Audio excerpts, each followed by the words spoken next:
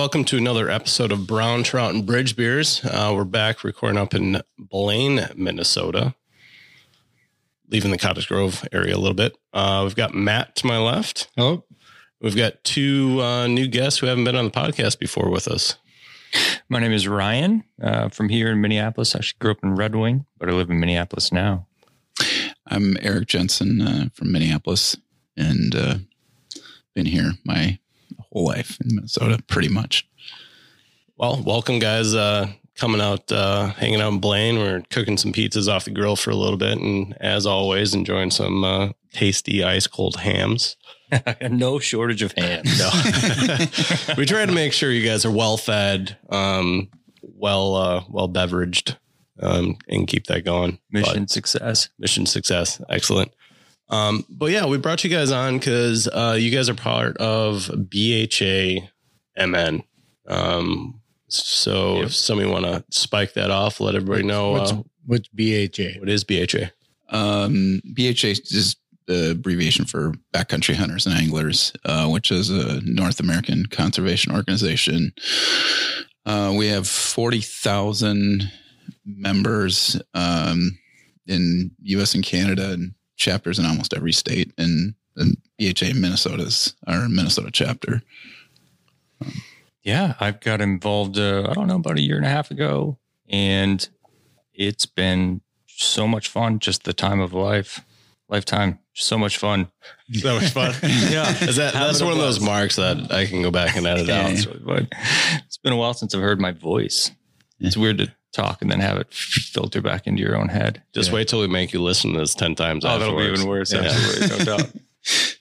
Yeah. And what are your guys' roles then with BHA Minnesota? So I don't have an official role. I've just been really heavily involved. It started with Minnesota. Member extraordinaire. That's somebody said Ryan, that, yeah. you're almost like in charge of a volunteer organization for our events now. So it's kind of one of those snowballs that keeps on growing. And I had never heard of the organization a year and a half ago. I had no idea what BHA was. And I went to Minnesota Public Lands Day at the Capitol. That was my introduction to it. And the pint night that night, and it kind of kicked off from then. I needed some volunteer hours for an application to nursing school. So I started working different fly fishing events because I love fly fishing. And it kind of went from there. And so we've done a lot of volunteering, a lot of organizing, done some seminars about drift boat fishing at our state rendezvous. And it's been such a blast, actually. Yeah, this is Eric Jensen. I'm on the board of the chapter. I'm currently one of the vice chairs. I'm actually trying to step down to being just a board member, but they won't let me. I think seems like that's how it always goes in volunteer organizations. You always are trying to pass the torch, but nobody wants to take it. Yeah. Well, I'm really confident.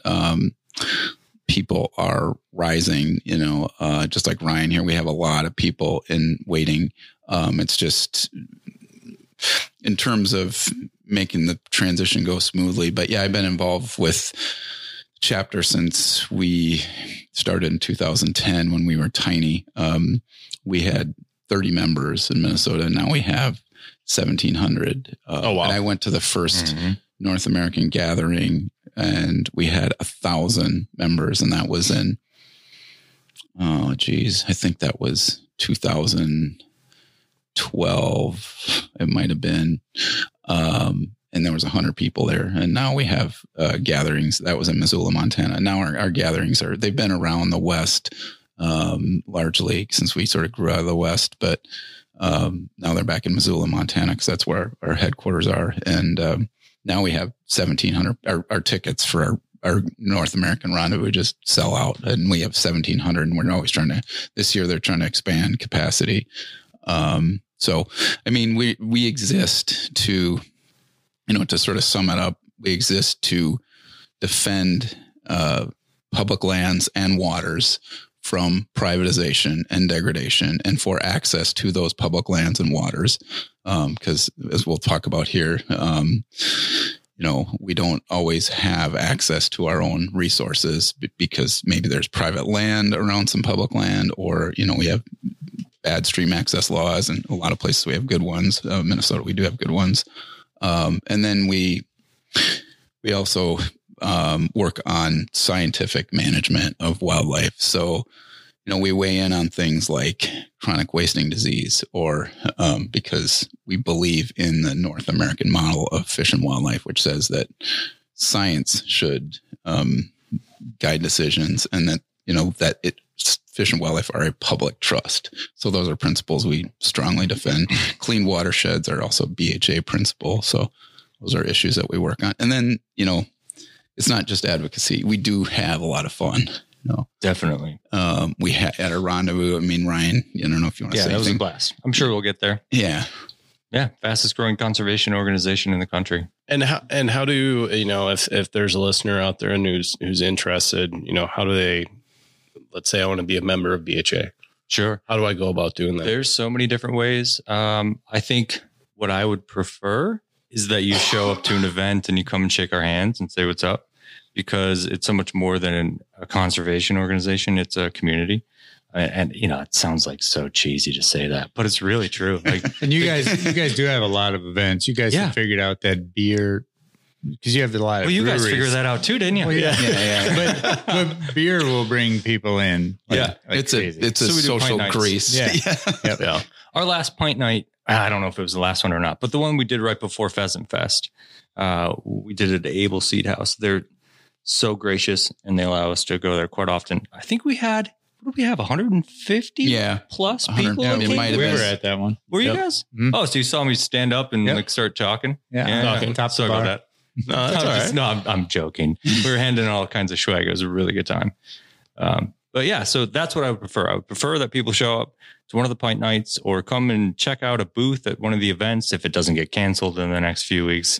A lot of stuff going on in the world right now. But if you're not able to do that, then you can go to the website. We have an awesome website that is not only a great portal to sign up and become a member. There are different levels of membership, but it's also a great resource. There's a lot of information about initiatives around the country related to the outdoors. So the levels of membership start off. We have, of note, I would say, we have veterans memberships, student memberships. So those are like $15 a year, includes a backcountry journal, comes 4 times a year, which is a really high gloss, high quality publication, stories from around the country, even around the continent. So there's some inexpensive membership options right on up through lifetime memberships that are sponsored by or co-sponsored by, underwritten, I guess I should say, by some of our national sponsors like Orvis or Kimber Firearms. So you can get yourself a new Kimber 1911 handgun, for example, by signing up for a lifetime membership. And I think that one's like $1,500. Yeah. Yeah. So there you go. You get like a $900 gun and membership on top of it. Right. I think Orvis, there's Helios now. Helios 3 or something. Is Helios 3. Yeah. Yeah. There you go. Glass. So, backcountryhunters.org is our website. And we're on Facebook, and then we've got Instagram, all the social sites. Yeah, we're on BHA Min, I think, is Instagram, and then we're on Twitter too, but I don't run that stuff. So. And we'll post the URLs and the links and all the hashtag @ things on the show notes too when we push this out there. So hopefully we can push some people to you guys and at least get some eyes on what you're doing. And I guess that's the question. What's on the docket, or what is BHA Minnesota concentrating on lately? I'd say in terms of issues that we're advocating on, I'd say probably 3 really big ones right now. The big one that is both state and federal, more federal, is opposing sulfide ore mining next to the boundary waters. That's been central to our organization since we got going. I remember when we first discussed it, we said, we're coming out hard against a certain kind of mining. Is that going to be controversial? Well, we read into the science and sulfide ore mining. You start reading more and more about it. And it's like, man, that is not taconite mining. It is chemically fundamentally different. I just want to throw out there, BHA is not an anti-mining organization. We just have a problem with that mine in that particular spot. Right. We support miners. Miners are great. I love miners. And that's one thing about BHA that I really love is we cross all of those political, and we're not a species or a sport specific organization. So we just want public land to be there. And we want it to be clean water, clean air, and just available for future use. I think that's a big key in, environmental groups today is you need to figure out ways to work with as many people as you possibly can. Because if you're going to be an all or nothing group, you're going to, polarize people, and they're either going to hate you or they're going to love you.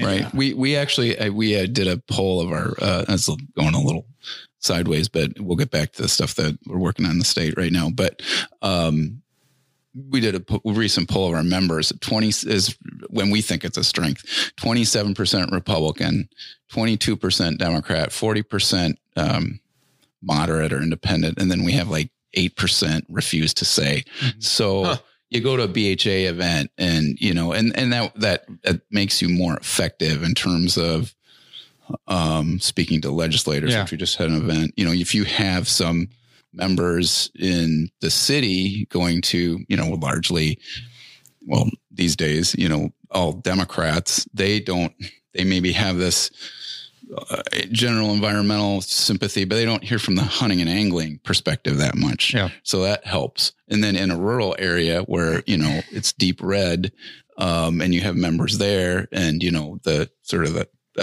I'm not talking about Republican voters. I'm talking about the power structure of the Republican Party has become quite anti-conservation. Republican voters have not. If you look at the polling data, Republican voters support conservation. Yeah, then in a deep red area and you have a strong power base there going to Republican legislators, that has an impact, a different impact than some, as you said, Matt, some green group that is perceived as left wing, and that legislator immediately is like, oh. Well, sure, but isn't there, what is that latest outdoor act, the Great American Outdoor Act? That's got bipartisan support. I mean, I don't know. I certainly don't know enough about politics, or would I ever want to classify an entire political group as being this, that, or the other thing. So Great American Outdoor Act. If you guys don't know what I'm talking about, look it up, call your senator, support it, because it permanently funds the Land Water Conservation Act. So, no, we certainly have stuff. Yeah, no, I don't mean to say we don't have Republican legislators and senators that are our allies, but in general, that's kind of where things line up. Yeah. But it's good to have as many partners as you can from all sides. Yeah. Who was it? Howard Vincent at the Pheasant Fest. That was one of the main points he made in his State of the Union, public lands conversation. He was like, it doesn't matter where you get the votes. Like, just get the votes. Just get out there, cross those lines. Right. Who cares? Shake those hands. And that's, again, circling back, what I love about BHA. It's not species sport specific.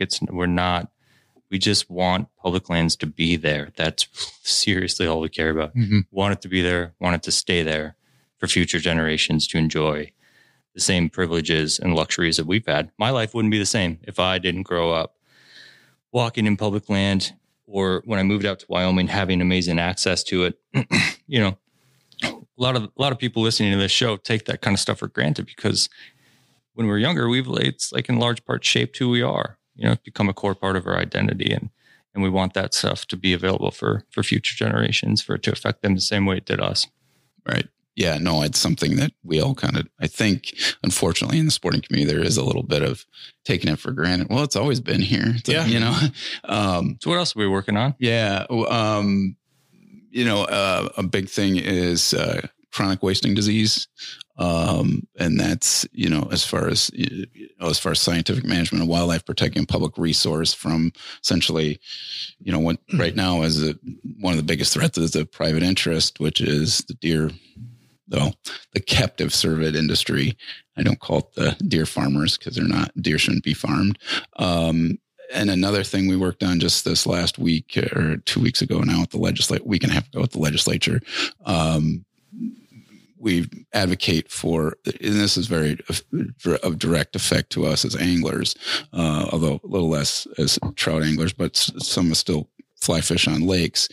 Aquatic invasive species has become sort of a stalking horse for certain lakeshore associations to cut off public access. So we have, made it very clear that we need strong action on invasive species. But are you talking like zebra mussels, milfoil? Yes, that type of right. And then but you get certain testing regimes or inspection regimes that have been one was set up by Wright County, which was not effective, but it was really a way to keep the public from getting their boats onto those lakes. So that's something that did get scuttled, but it was pretty close. And it was there's always that interest out there. So water access, stream access. Right now, the stream access law in Minnesota is pretty good. If you're in the water below the high water mark, you have the right to be there regardless if it's private land on both sides. Mm-hmm. And there's good stream easement access in Minnesota as well. Oh yeah, it's fantastic.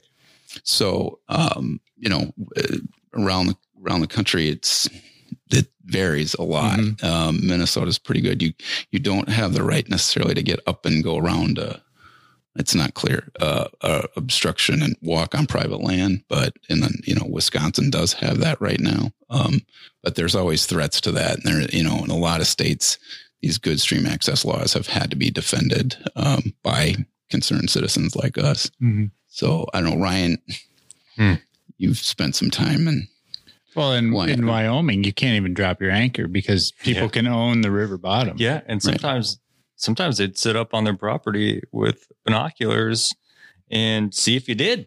I mean, I worked for a fly fishing company out there as a guide for a bit, like the world's most average guide. Guys, like, don't let that, it's just what I did. Hank Patterson level. White Fish Unlimited. Yeah. Oh shit. Oh, sorry. Oops. No, you can. No, this is the explicit podcast. We're all good. You've been warned, ladies and gentlemen. Did you hear that? That's hams.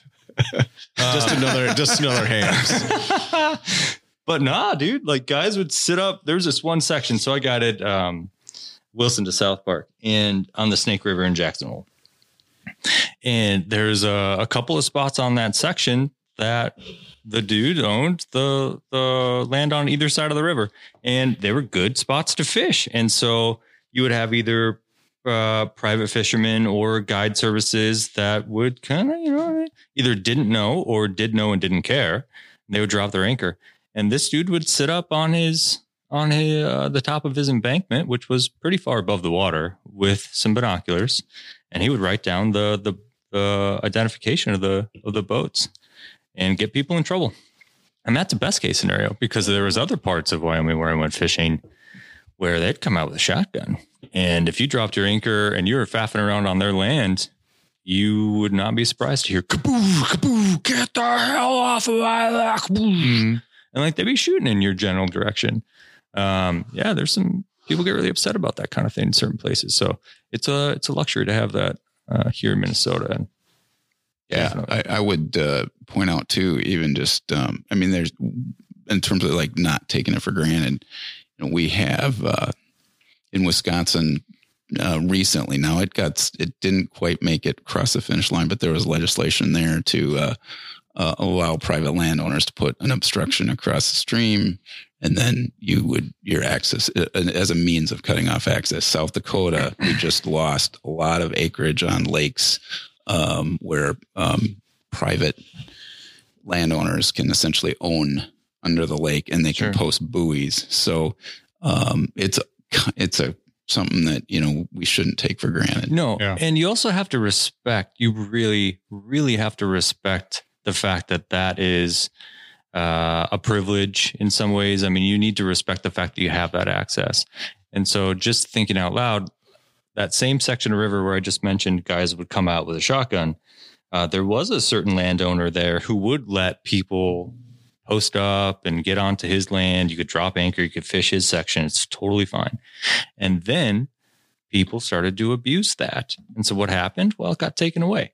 So point being that as outdoorsmen, we need to respect the resources. We need to make sure that we're acting, sure, that might be like private land right over there, but that doesn't, you might have the ability to drop your anchor, but that doesn't mean you can throw your beer can over there or whatever. And right. Most people don't do that, of course, but make sure that you respect the ability to do these things so we don't lose any privileges that we do have, Yeah, and it doesn't take that many people to really set somebody off, even if most people aren't doing it. I mean, still, I mean, you bring it in, bring it out. If you see it, pick it up. Right. Yeah, I mean, you just got to relate it to yourself. You know, you wouldn't want people walking down the street throwing their garbage in your front yard. You know, it's the same thing as if somebody has a parcel of land with a trout stream running through it, or, you know, adjacent to public hunting land. You know, they don't want their garbage, you know, your garbage in their land. Yeah. Right. You know, so you got to respect the landowner. And you'd think that goes without saying. It's common sense, but and I'm sure every single person that's listening to this right now has never done anything to the contrary of that. But there are those people out there, you know what I mean? So, you know, that's all I'm saying. Brown trout and bridge beer listeners are the utmost stewards. I mean, anybody who drinks this much hams, you know, they're good shit. We've devised special systems to be able to pack in and pack out that much hams in one fishing trip. So God, I'm with masters, just the masters. Yeah, we've been trying to develop a couple different ways to have kind of a float tube follow us down the river we can then, you know, keep it cooler in. Yeah. We've thought about it many times, but just haven't executed yet. Yeah. But one of these days, the ingenuity that you can devise when you're just got to get a dry boat. Yeah. The beer bandolero.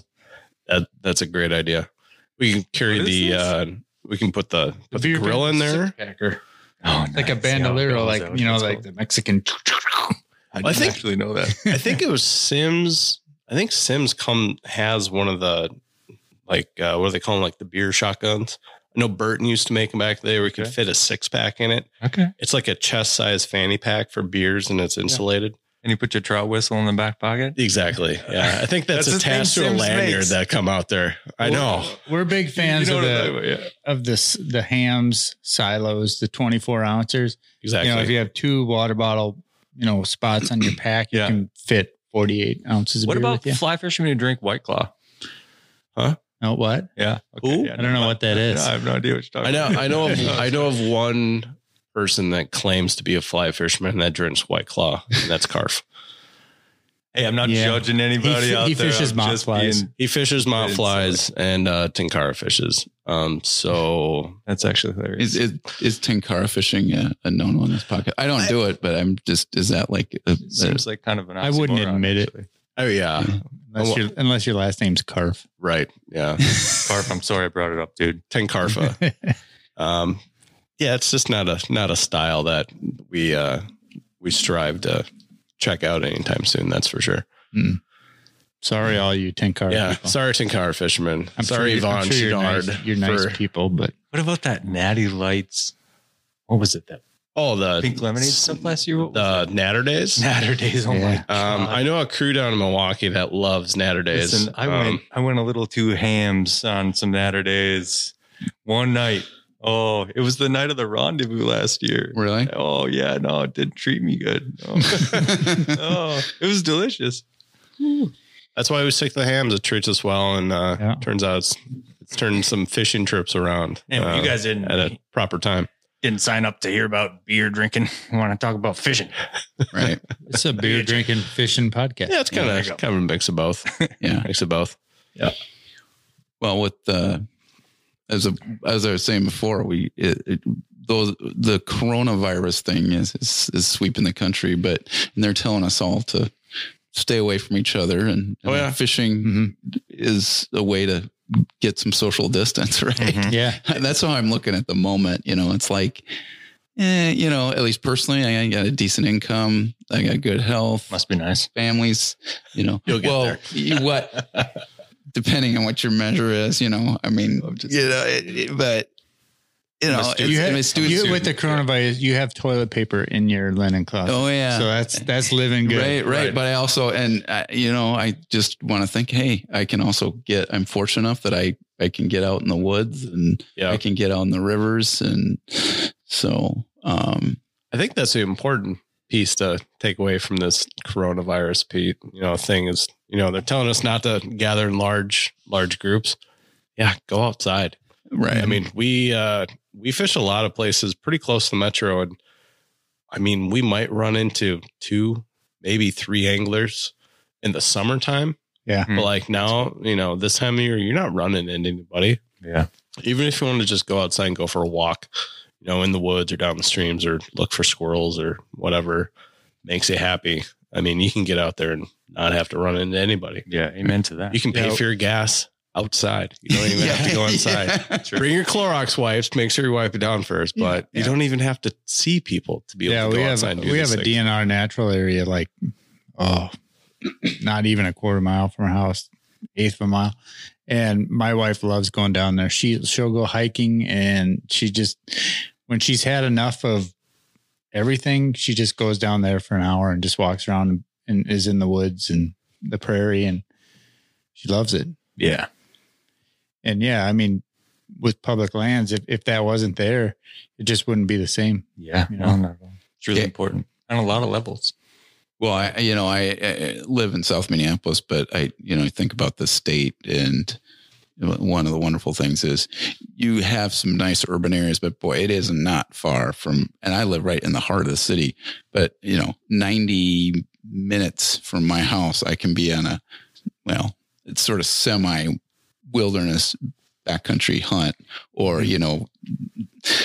sure, they're used a lot, and listeners, a lot of them have used these rivers. But I mean, the Kinnickinnic's 45 minutes from my house. Yeah. The Rush is, I think, if I really pushing it, an hour. Yeah, maybe. I got 2 speeding tickets in Wyoming last year, so you're gonna want to tone it down. I got to tone it down. Maybe make it an hour and 5 minutes. But I mean, we've got. You even have the Vermilion down there, which has some phenomenal fishing in it. And TU's done a lot of work for stream access down there. And that's, I mean, for my office in West St. Paul, I can get to the Vermilion 18 minutes. Wow. And I can go there and fish after work. And I did that a few times last year, and just catching chunker rainbows, stocked chunker rainbows. But you're out there fishing.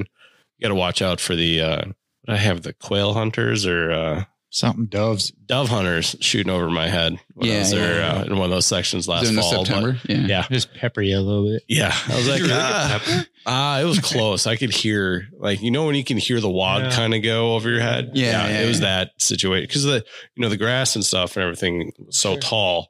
They couldn't see me. I couldn't see them. All I heard was gunshots. I'm like, I'm just going to walk out, let's just mitigate any situations that might come with squirrel hunters one time. Down on the root. Okay. They were on this side of the river. I was in the river, and the squirrels they were shooting at were on the other side of the river from them. So it was fun.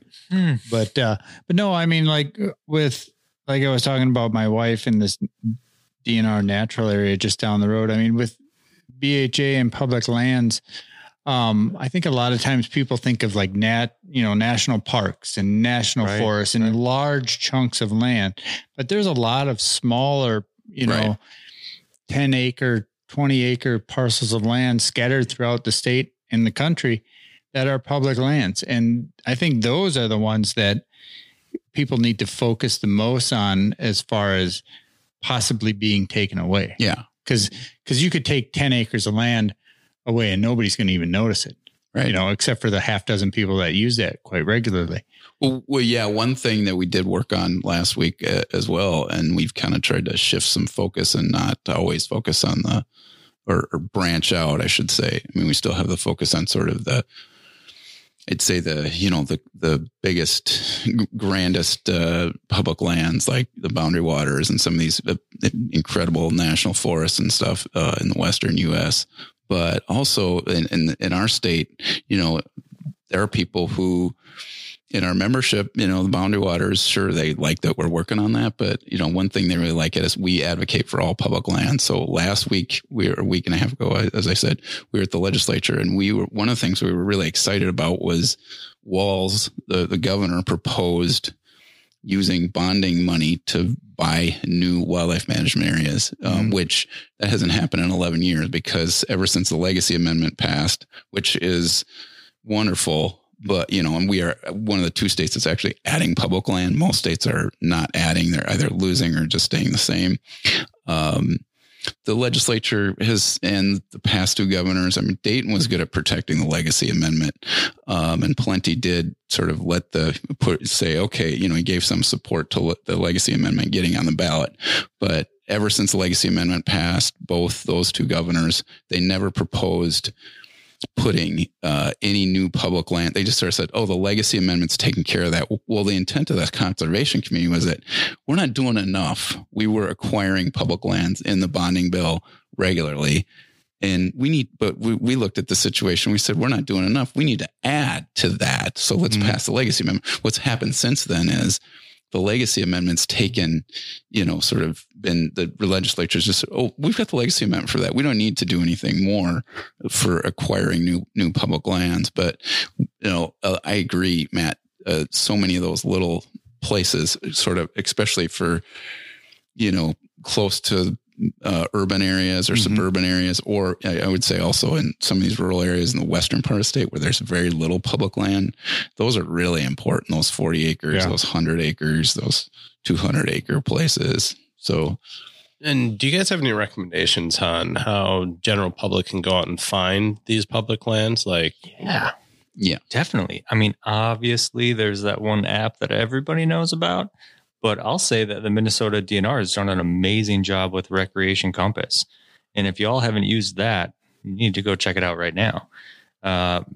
Just search Minnesota DNR Recreation Compass, and it's a state of Minnesota map, color coded, all the public land areas within Minnesota. And you can search by county. You can upload those into Google Earth and then look at the county and all of the wildlife management areas or whatever else you want to filter it by. And that's one of the better resources I've found. I mean, obviously, Onyx or whatever, but which is great. Like, don't get me wrong. It's great, but everybody knows about Onyx. Right. I love it, but Minnesota DNR needs some credit for the great. They have great fishing access maps as well. PDFs, you download them all to your phone. I have them all on my phone, and you have them with you all the time. Right. No, we use, in addition to Onyx, which of course we all love, but I mean, use those public agencies, you talked about the Rec Compass, Ryan, but also I would also call, because I have not had a conservation officer. I think once I had somebody not call me back when I had some really weird question, but normally they're not going to, you don't call saying, well, give me your exact honey hole, but you say, okay, this is a kind of fishing trip I want. This is kind of hunting trip I want, or I'm taking my family. I want to do a few different things at once, cause you know how that is. Like, you got a kid that got to please everybody. Yeah. I got twins, and one of them loves to fly fish and one of them loves to hunt. And my wife likes to do a little bit of both, and I love to do both. And you got some other experiences that people want to do. And a lot of times, these conservation officers and the staff, that's part of their job, is to help you sort of, they're not there to, hold your hand through it. They're there to, give you direction and say, okay, you say, hey, what are some ideas? And this is experience I want. And they say, well, you could try this, you could try that. So definitely use them, because, and they work for you. And frankly, they know that the hunting and angling community pays, as their biggest supporters and pays. I mean, sure. Pays their salary. Hey, we pay their salary, but we also, we do support unfortunately, sometimes, that doesn't always come through, but, the majority of hunters and anglers understand that, that are supportive of Fish and Wildlife Agency staff. Yeah, it should be. When you're on the phone with them, thank them for the good work they're doing. Yeah. I think a lot of times they get a bad rap, or, they're the man, and, people are, inherently against them. But, I mean, they do work for us, and they do appreciate, kind, courteous questions, and they're more than willing to help you. Right. And they might be some of the most knowledgeable people that you can get information from. They're out there every day. That might be. They probably are. And if you're nice to them and shake their hand, they do. They hear from the angry minority a lot. They do. They don't hear from the people that I wouldn't say the content majority, but the majority that says, yeah, I trust them. I think they're basically doing a good job. And, talked about this in the past on podcasts, but my dad for the longest time was a trout and salmon program coordinator for Minnesota. And I helped him out at several expos and, events and stuff, just kind of handing out brochures and stuff. And, I would say 95% of the people that came up to our booth had nothing nice to say. Really? I mean, they were telling you everything that you were doing wrong. And, the lake down the street from their house doesn't have enough walleyes in it. And why did they stock this many walleyes in that lake? And, there's no this or that. And it's just, but every now and then you'd get somebody that says, you know what, thanks for all that you do. And I think that, goes a long ways. You're definitely going to get, more with honey than vinegar when you talk to these people. Yeah. Wow. Okay. I didn't know that. I challenge everybody listening to this to call up their conservation officer and thank them for the hard work they're doing. Please. It was amazing how many people had negative things to say. It's so funny to me because, and I'm like, I digress and I realize that, but when you're younger and you think about, what do I want to do with my life? And somebody says to themselves, you know what? I think I want to be a conservation officer. I love being outside. I love outdoor sports, and I want to be involved with that and do that for the rest of my life. Yeah. And then to show up there and have people be like, oh man, there's not enough walleye in this lake down the road. Didn't you know? I mean, like, I don't know. You never want to make those guys feel like it's a thankless position. So thank you guys so much for the work. And I will say that, my dad and the other guys that do this, and they put on the face for the state to talk to the public.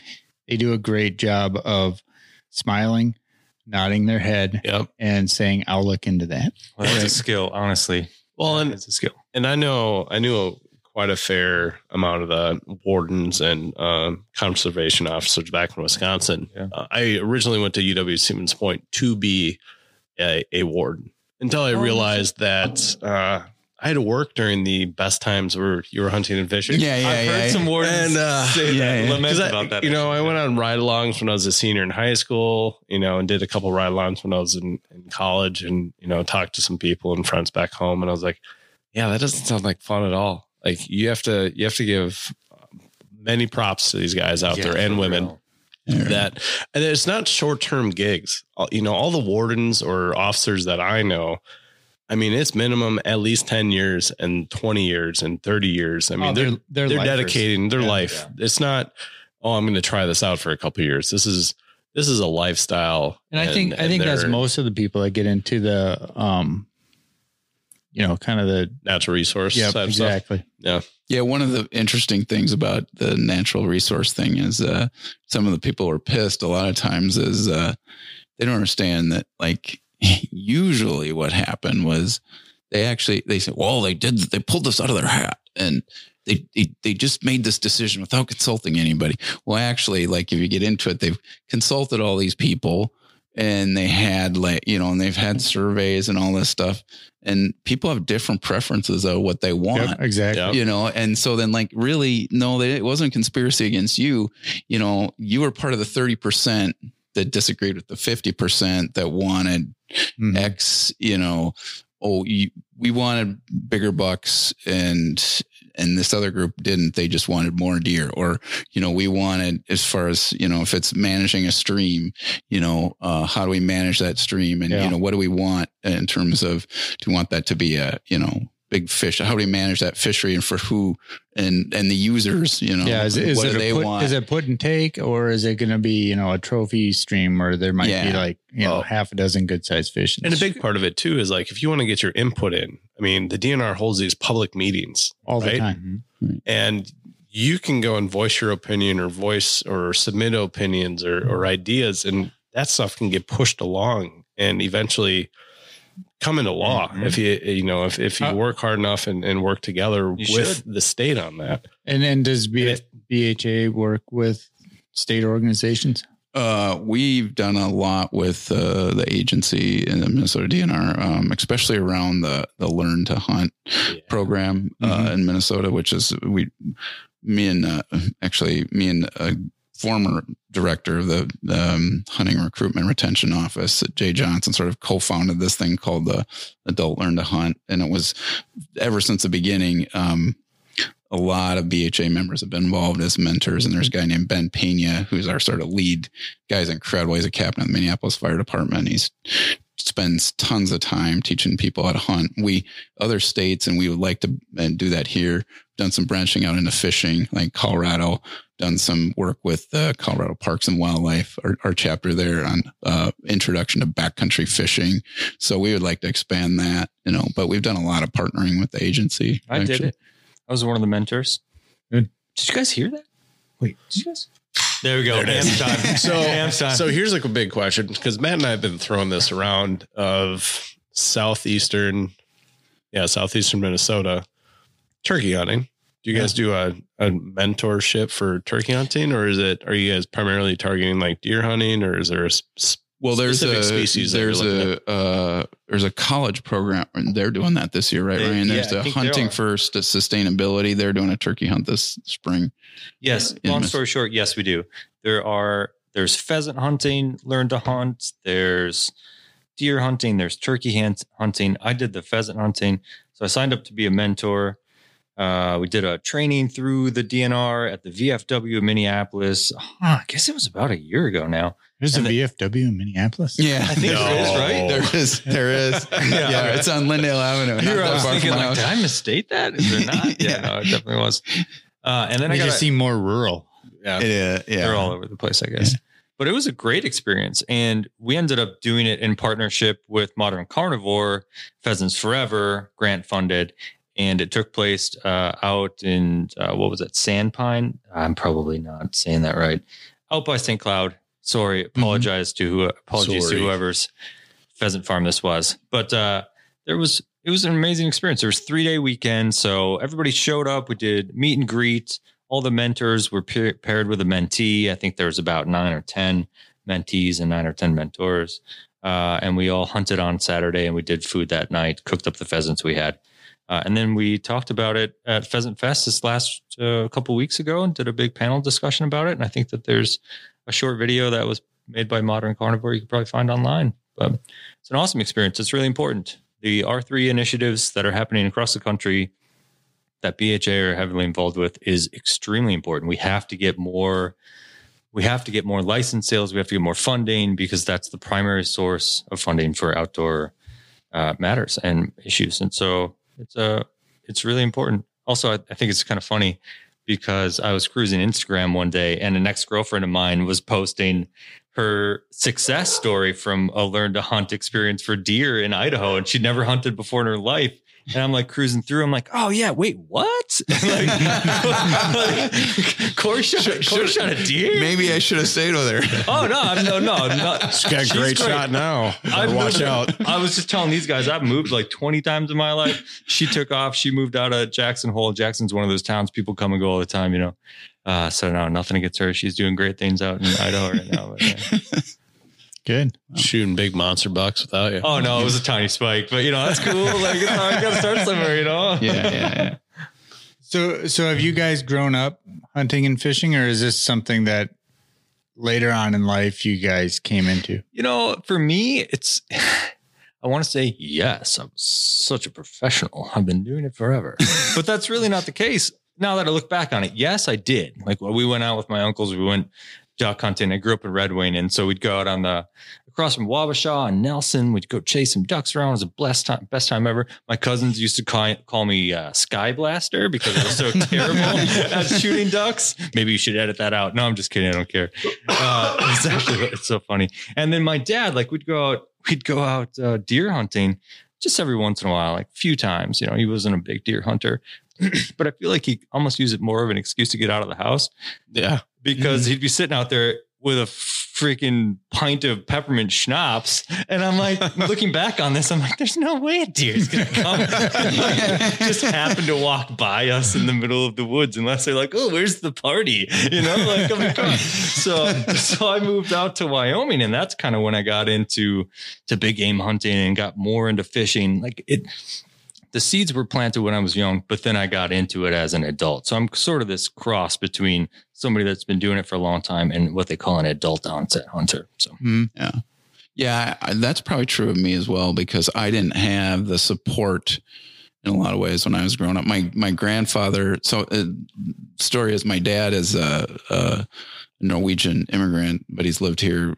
We lived in Norway for 2 years as I was a child. So, he's lived here for 48 of those 50 years since he came over here and married my mom. And so he didn't hunt, but he came from a fishing community. So when I got interested in fishing, he was supportive, but what he grew up in was a very utilitarian kind of fishing, not sport fishing. That was kind of the culture he grew up in. And my mom, came from a hunting family, and fishing family. So my American, on her side, my American grandfather, taught me how to fish. About when taught me to fish when I was about 5, and I really got into it. And hunting was something I started to pick up as a teen, but that was really through sort of back then. It's way different now, but I went to Richfield High School, and it was so common that boys would talk about hunting in high school. And when I wanted to get my own 22, my mom and dad said, "That's fine. Go earn your money and go buy it." And my mom took me down to the store, and, so she knew enough about it to kind of be okay with it, but neither of them were that interested. So I kind of fumbled around a lot. My friends helped me out. I had an uncle, but he lived too far away that, was first time I shot a rifle. That was on a family trip out to Colorado to see him. So I fumbled around a lot, but I've been doing it since I was a teen. But, I didn't shoot my first deer until I was 30. I did get into fly fishing pretty intensely when I was late high school, and then stuck with it in college. And that was, so that's always that's just been a passion of mine. And then I'd say hunting has grown a lot since I've gotten, bumped into people that would help me. And, as a member of a community supported agriculture, and then the guy who ran it was into deer hunting, and, he helped me out, so I'm a little bit of a cross myself. I've always had that interest, but frankly, I didn't have a lot of good mentors right around me. I was successful with squirrel and duck and pheasant hunting with my friends in high school and college. That's about it. And then I fumbled around quite a bit at post-college trying to learn how to do it myself. Trying to figure it out. Yeah. What got you into the fly fishing? I don't know. There's something, the connection is with the fish is more intense. That might've been it. I remember there was a book that it was actually a great uncle. He knew I was into fishing, and I don't know if he knew what jack about, anything. He just pulled a book off the shelf, but it was Joe Brooks, trout fishing. Yeah. And I started paging through that, and I was like, this looks kind of cool. And it's all, Joe Brooks is it's a little arty or a little pretentious or something, but I thought it looked kind of like, well, that's a cool thing to try. So, but then when I don't know what it was, I brought a cheap, Martin rod or something, at catching sunfish and then catching bass on a fly rod. It's like, wow. And then, then I'm like, okay, I'm hear all these people talk about going after trout on a fly rod, and I caught some trout on spin gear, but man, this will be something, so it was a river runs through it for me. I think. You were. I'm totally kidding. I am 100% in that generation. I remember sitting at the young age. I don't know. It's like 6, 7 or whatever, with my brother and my mom watching the river run through. And I'm like, that's the coolest thing I've ever seen. Oh God, it was so fun though. Oh, I want a fly rod. I'm older. God, that's what got my wife into it. I'm the young gun. I remember you sat there and you're like, cause northern Wisconsin, walleye fishing, bass fishing, maybe. In northern Wisconsin, you guys got a river run through it 15 years after it came out in theaters. Yeah, exactly. Yeah. It took a little bit for the horse and buggy to get up there on the old trail. The Blockbuster. Yeah, the Blockbuster. We didn't have Blockbuster on Main Street, Minocqua. No, we had the local grocery store that had VHS rentals on an old note card that you fill out and hand it in. And was it in I'm not going to say not like a mobile home, but like, like one of those construction. Yeah, I was about as close to that as you could That's the way it was. My wife grew up in Abbotsford, Wisconsin, and their grocery store had like a small, like construction site type mobile home. And that was their video rental outside the grocery store. Really? Yeah. Wow. Cool. And I imagine Minocqua was. It wasn't too far off that at all. Not at all. But yeah, I mean, it's, you got to start somewhere. So if yours wasn't the river runs through it, Ryan, then what was it? I went to a barn sale in Wyoming and found a fly rod. And really? Yeah. Jeremy Jones. You found a fly rod. Jeremy Jones. In a barn sale. Yeah. Imagine that. I mean, really, it's, I don't know if it's much more complicated than that, to be honest. I moved to Wyoming and all of a sudden all the fish around were trout. And I was like, well, I guess I better catch some of these trout. Right. And I mean, for y'all that haven't been out there, you should go for sure. But I really was at a barn sale, just kind of thinking, man, I want to get into fishing. I had it in the back of my mind, fly fishing, because I grew up fishing a lot. That's one thing I did a ton of when I was a kid. We used to go out on the ponds around Frontenac, Minnesota with my buddy Fuzzy and catch all kinds of Fuzzy. Yeah, Fuzzy Chet. We just call him him Fuzzy. Fuzzy's not on the podcast? Because he can't grow a beard. Oh, that's why he's not here. So but people can't see his beard. Peach fuzz. Is that just Fuzzy? Fuzzy? That's fantastic. Freaking Chet. God, what's up, Chet? Get him on the phone. You're not listening to this right now, but dude, wish you were around, man. He's out in Colorado now. He's cool.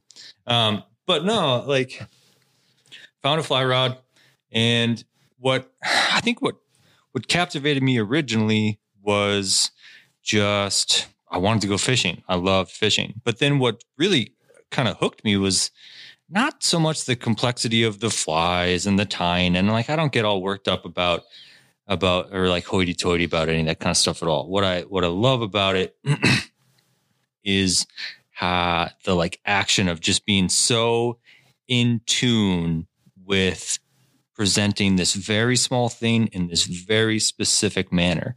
And is either that or I loved catching sagebrush behind me on the riverbank. It was one of those two things. I don't know. That's we all start there, for sure. But then you get to a certain point where you're say maybe on the Bighorn or something in Thermopolis, and don't go there. There's no fish. And you're looking at these amazing, amazing fish just coming up and sipping these tiny little flies. And you have to make that 40, 50 foot cast, and you have to get it right in front of them.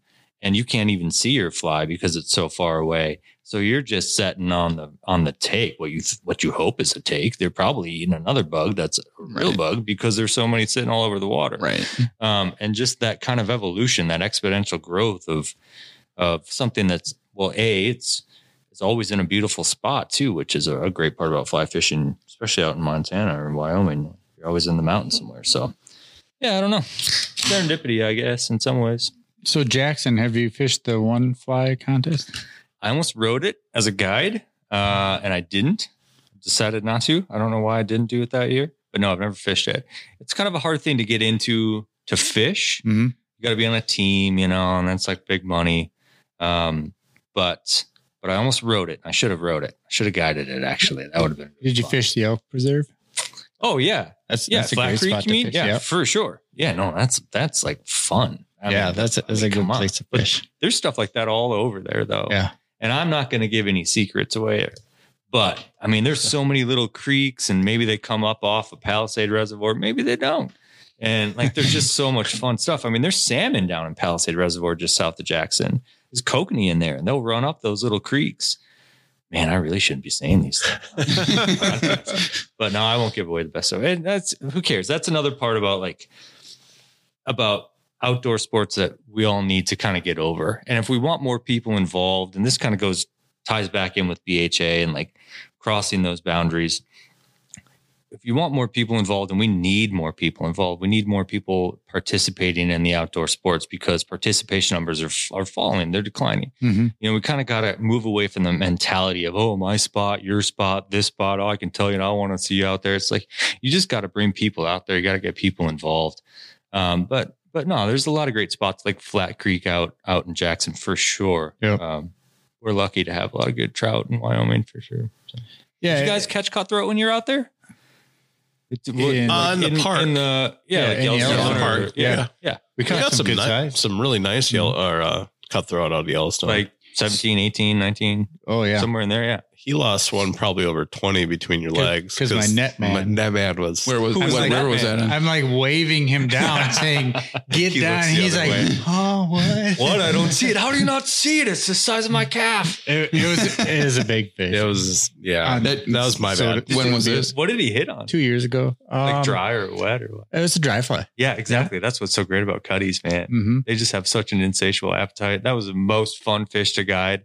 And it was such a great fish to put beginners on because the growing season in that part of the country is so short. So cutties evolved to just eat it. They're like, I don't know, that's probably food. I'll eat it. Yeah. You know? And they wise up a little bit for sure. We had this one fish we called Scarface, and he'd sit right underneath the same tree every year.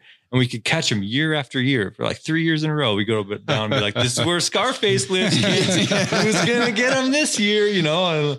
And sure enough, and those big old fish, man, you catch them and they realize what's going on. They're like, God damn it, it's Not those again. guys. It's those guys. It's a It's fake one again. So stupid. The one time really got into nice cutthroat. That was a number of years ago when before we have 15-year-old twins, as I was telling you guys before, it was before they were born. My wife and I had this tradition, and we'd always Back go in out. the good days. Yeah, we'd always go out Oh, your parents out the there. west, out west, pretty much every year, fly fishing, or almost every year. And it was on the Yellowstone River in the park. But I didn't experience that the cuts were really easy. I mean, we landed some nice fish that night, but Sure. it was we jumped around a number of rivers. But so one night, okay, we're gonna fish the Yellowstone where the cuts are. You know, it's a pure strain, and it's this caddis hatch that was like intense, and it felt like they were kind of picky because there were so many of, you know how it is. It's like there's so many of them, and it's got to be just right. Well, yeah, they'll get keyed in on something. Yeah. Sometimes they'll key in on like a mangled one. What do you call it? Like a Cripple. a cripple. Yep. I should know. Or just ones that face, left. Yeah, Right. they'll get keyed in on something real specific. Is there sometimes when there's big old hatch? But No, one thing that, just talking about the magic of fly fishing.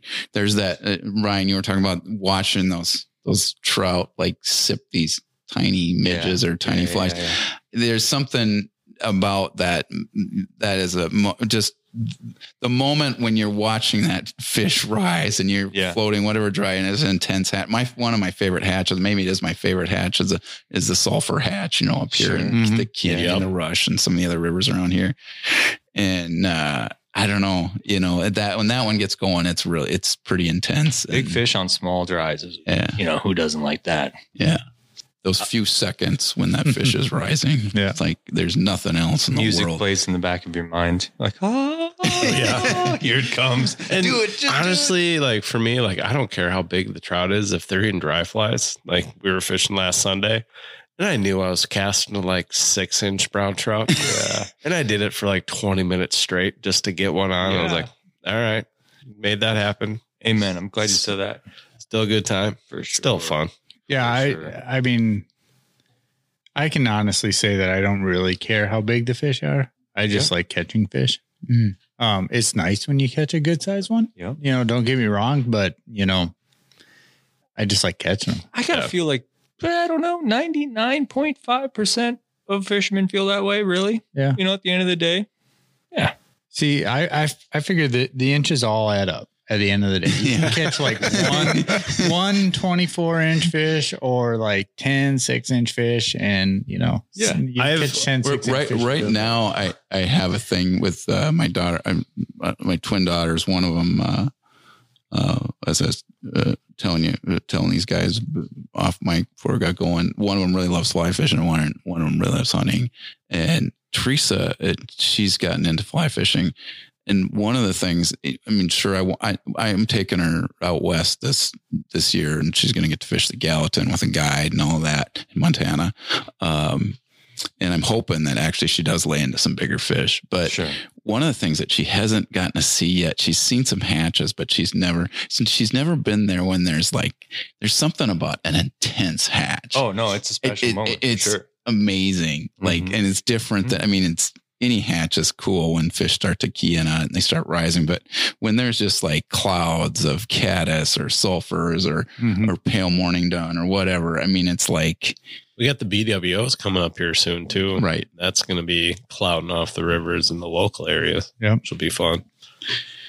Yeah. Hopefully she drops into that. It'll blow her mind if she hasn't seen it before. right. I mean, yeah, she's the first fish she caught on a fly was actually in, it was a little fluky, but we were on a family trip in late March and it was warm enough that we could camp. We were in northeastern Iowa and it was Paint Creek and it was kind of a put and take. It's in one of the tiny little chunks of public land that Iowa has in that northeastern section. It's beautiful. And the kids wanted to see what I spent there was a spell where we bopped around the upper Midwest and we lived in Norway, but most of my life's been in here, but Iowa, Chicago. And so they wanted to see, I spent 2-3 years of my childhood in Decorah and they wanted to see Decorah, So do I. And so it's like, it was a big deal. Nice down there. It was a good here? pizza place in Decorah. Yeah. But it was like, let's see the house that Dad lived in. And I forgot how it was. Maybe they were 12 or 13. So it was a few years ago now. And, I was like, well, there's trout streams there. And, and it just happened like late morning, and it was one of those, this mild spell in March. And, oh man, there's a blue wing olive hatch and fish are right. I'm like, Teresa, come over here. Sounds idyllic. Yeah. So What about toppling Goliath? Speaking of Decorah, not to hit on hams or anything, but It's too fancy of a beer. Oh, is it fancy? Well, it's not hams. Yeah, Uppity. It's a little uppity. I've had it before. It's very good beer. that's all I'm I can asking. have about a single pint of that, but after that, I got to go back to hams. Yeah, fair enough. It's a safe water. I love it. I'm sorry. I think it's delicious. Oh, it is. Pompeii. It's one of the better things that comes out of Iowa. Not going to argue with you. That's for sure. Not 100%. I was trying to think of falling on something one else. side of that at the other. They have trout. They have great pheasants. They have great pheasant hunting. Yeah. Some of the best public land pheasant hunting I've ever had. It's been in 100%. northwest Iowa. Yeah, I cannot disagree with you. there. You drive down gravel road and there's signs in the corners of the fields. And if there's a truck parked at this one, just drive a half mile down the road and there'll be another spot you can hunt. I mean, it is like, I don't know why people would drive all the way to South Dakota. Right. When you have to go past Iowa. Right. Well, Iowa, yeah. I mean, it's nice. It is sparse though. I mean, in terms of it's, the land is so rich for agriculture that and so much of it is that it's like, it's like hard it gets to be a political issue that, oh man, we're taking away some good farmland, even though there's not like we need to like grow more soybean and corn in this country, but or more pig farms. Yeah. But So it has been a while since I've done hunting. Is CRP still a thing? Mm-hmm. Is it? Because that was where we found a lot of birds back in the day, was CRP fields. My uncle's got some land down there. He grew up in Iowa, and they've got several farms down there, quite a lot of private land, and they've got a good chunks of it in CRP, and it's fantastic. That there are a ton of pheasants in it. And that wouldn't be considered public land, but that would be public access land because you have access to that. When the farmer puts it in to the crop rotation program, they have to give up, or they have to allow people to hunt it, correct? I don't know. Do you? I'm not sure that they do. I don't have to check on think that they do. Yeah. I don't know for sure. I know with his land, it's not public access. No. And so maybe it's not in CRP, quote unquote, but I think it is. I thought it was and I'm sure somebody will let me know that I'm wrong, but I thought back when we used to hunt, and I'll age myself, in like the mid to late 90s, that CRP land, part of that program was they had to allow people to hunt it for them to get the federal funding to let that land go. To get the tax credit or something. Yeah. To let it go. Feral. Yeah. I'm not sure that if it was, I don't think it is right now. Cause I do know a farmer that has bunch of CRP, and he's a generous guy, and he lets a lot of people hunt on his place. And the guy's amazing because he's been successful as a farmer, and he's an incredible conservationist. But I didn't see any signs on his place saying, CRP public access. Sure. So, well, either way, it's a great program. It is. Yeah. More habitat for wildlife, the better. Well, yeah. And you think about the water quality issues they have in states like Iowa, where there's just like fence row to fence row. And they're not densely populated as far as people, but they're still like, a lot of them are just industrial landscapes, I mean, they're some of the most industrialized landscapes in the world, even though human population density is low, it's still just right. It can be pretty bad down there. That's for sure. I think last time I was reading, it might've been a couple of years ago. I think I was ranked 48th, 49th in water quality, as far as across the US goes. Wouldn't surprise me. I know they've had a lot of issues with drinking water. I know it's a lot of issues, I think, with a lot of the livestock farming that's going on down there. Sure. But that's a whole different rabbit hole to dive down. I couldn't even begin to speak on any of that. Yeah. Well, you get rid of wetlands too, and wetlands clean a lot of stuff out. Yeah. Yeah. And, like with fields, and especially like people that live on lakes and stuff, it's amazing what 2 feet of not mowing your lawn up to the water will do for water quality.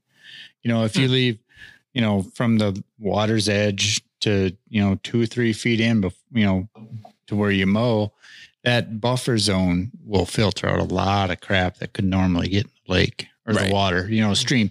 You fish some streams down in southeastern Minnesota, and the people mow right up to I've been fishing and grass clippings have came down stream. Wow. And it's like, if you would just leave 2 feet, 3 would be better. It would be so much better for everything. Right. And you'd have to mow less. Yeah. That's work. Little buffer zone. So earlier, before the mics went hot, you guys were talking about some Boundary Waters moose hunting. Oh yeah. And I didn't want to forget about this because this is a story that I wanted to hear. Oh yeah. I have one, and you have one. Yeah. Well, Eric, you had said you had always wanted to do that hunt, or well, we were talking about how I got into BHA, Wilson. I think it was New Year's Eve in 2008. I had just done the moose hunt in the Boundary Waters, and that's kind of what made me more into a backcountry, hunter and angler, because we weren't successful, but I mean the whole dynamic of pursuing a big animal on this vast tract of land where there's few, using the canoe and few other hunting parties out there, because of course there's a limited number of permits. We had one encounter with a moose, and that was opening morning. And we made a mistake on that one. We got moose, as somebody's, you're a white-tailed deer hunter, and you can't get it out of your mind. Like, you think, you don't move, or you don't tear up the place, or you don't, and so we just thought, we found this opening by this lake, and we'd seen some decent moose sign there, and let's call. And an opening morning of that hunt, it was perfect. It was like 28 degrees and really calm. So of course the animals can hear, you make this sort of this cow call, and that's Matt, have you done it? Yeah. That's pretty much what it's yeah. I was waiting for that. And you don't, we thought, it'll walk right into the opening and we'll shoot it. And we can see the trees shaking, from ways away. And we just keep sitting in the same spot thinking, you don't want to spook them. Well, moose are big. And they're not going to spook. They're not going to spook. And a horny cow, it's telling a bull to come in, actually moves a little bit towards the bull. And if you stay in the same spot, the bull starts to say, something ain't right. So that bull hung up on us. But it was an amazing adventure. I mean, we spent 6-7 days out there. And after that, I was sort of that's how I got involved in BHA. I looked around at some of these environmental groups, and I thought, I was at this point where I was like, that's it. What? That's it. I had the environmental. I had this thing. Yeah. Found it. That's the bowl. Yeah. Yeah, I was like, I need something that fits me as a hunter and angler, though. Yeah. So I'm looking at, and I'd been a member of some of these other groups, but I needed something with this like strong heartbeat that also just embraced hunting and angling. All of a sudden, there's this tiny little group, BHA. It's got this. They're totally into all of this stuff, and they really got this sort of ecological consciousness, but it's based in their sporting. Anyway, that's how I got started. The moose hunt was we were talking about Minnesota moose hunting. Yeah. Sorry. Minnesota chapter is solid. We've got an awesome chapter. We just had chapter of the month bestowed upon us last month because of the work that we did at Pheasant Fest, where, I don't know, we had 35,000 people coming through Pheasant Fest at least. We signed up 200 members. Does that sound right? Yeah. Like at least 200 members, sold a grip of merchandise, but more importantly, we were part of something called the Public Lands Pavilion, which was a section of Pheasant Fest, which in partnership with a lot of other organizations, and I couldn't name all of them, so I won't name any of them.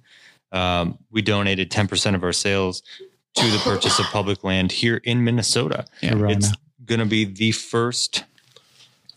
Is going to be the absolute first piece of public land that BHA has been a part of purchasing. We're doing it in conjunction with Pheasants Forever and a lot of the other organizations. That's awesome. It is amazing. Yeah. It's kind of this, it's that pivot from just a conservation organization to also a bit of a habitat organization.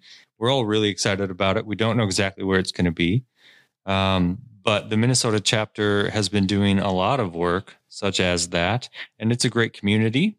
Not only do we work hard for public land access issues and procurement and preservation, but what I love about it is it's a community and it's guys that love doing the same stuff that we all love doing. And you know what? Let me just stop myself there. Guys and gals, there's a lot of both. And we do hikes. We do like backpacking, hiking, exercise trips around. What do we call those? Hike to hunt. Yeah. I've seen those advertised. Yeah, man. Pint nights, hike to hunt nights. We do the State Rendezvous, which was a 3-day event that we did up in Staples, Minnesota at the old Wadena Park Campground last year. We're going to do it again this year. I don't know exactly where it's going to be, but anybody listening to that, you should definitely come up. That's what we did last year. It was right on the Crow Wing River. There was great fishing. We had pike fillet demonstrations. We had talks about scavenger piles, gut piles, and how that affect the wildlife around. I mean, it was just an awesome 3-day event. Yeah, I was just going to say, yeah, I actually wasn't able to go there because of mandatory overtime. But what I was going to say is, we try and have fun. And I think that's important. I mean, we've been talking a lot of issues here, but, we do have, that was one thing too, that I wanted when I got involved was like, well, I want something, an advocacy organization, but I can also want to bring like my kids, and when they were younger and now they're teens, and they actually still come to BHA stuff because they've grown up with it and they came to the Capitol to advocate, for some of the stuff we're doing. But, they would come to the rendezvous and think it was cool because we weren't always talking some dry adult stuff. We maybe had some fun stuff going on for them, or there was the cook-offs. Oh, that was really fun. Remember his story about his bear? Oh no, you weren't there. So we did a cook-off at the State Rendezvous. One of the guys, he had a bear. What was a bear chili? God, it was so good. It was so good. And everybody's telling their stories about where their meal came from. And he's talking, this happened up in the Boundary Waters, and he's talking about being in the Boundary Waters.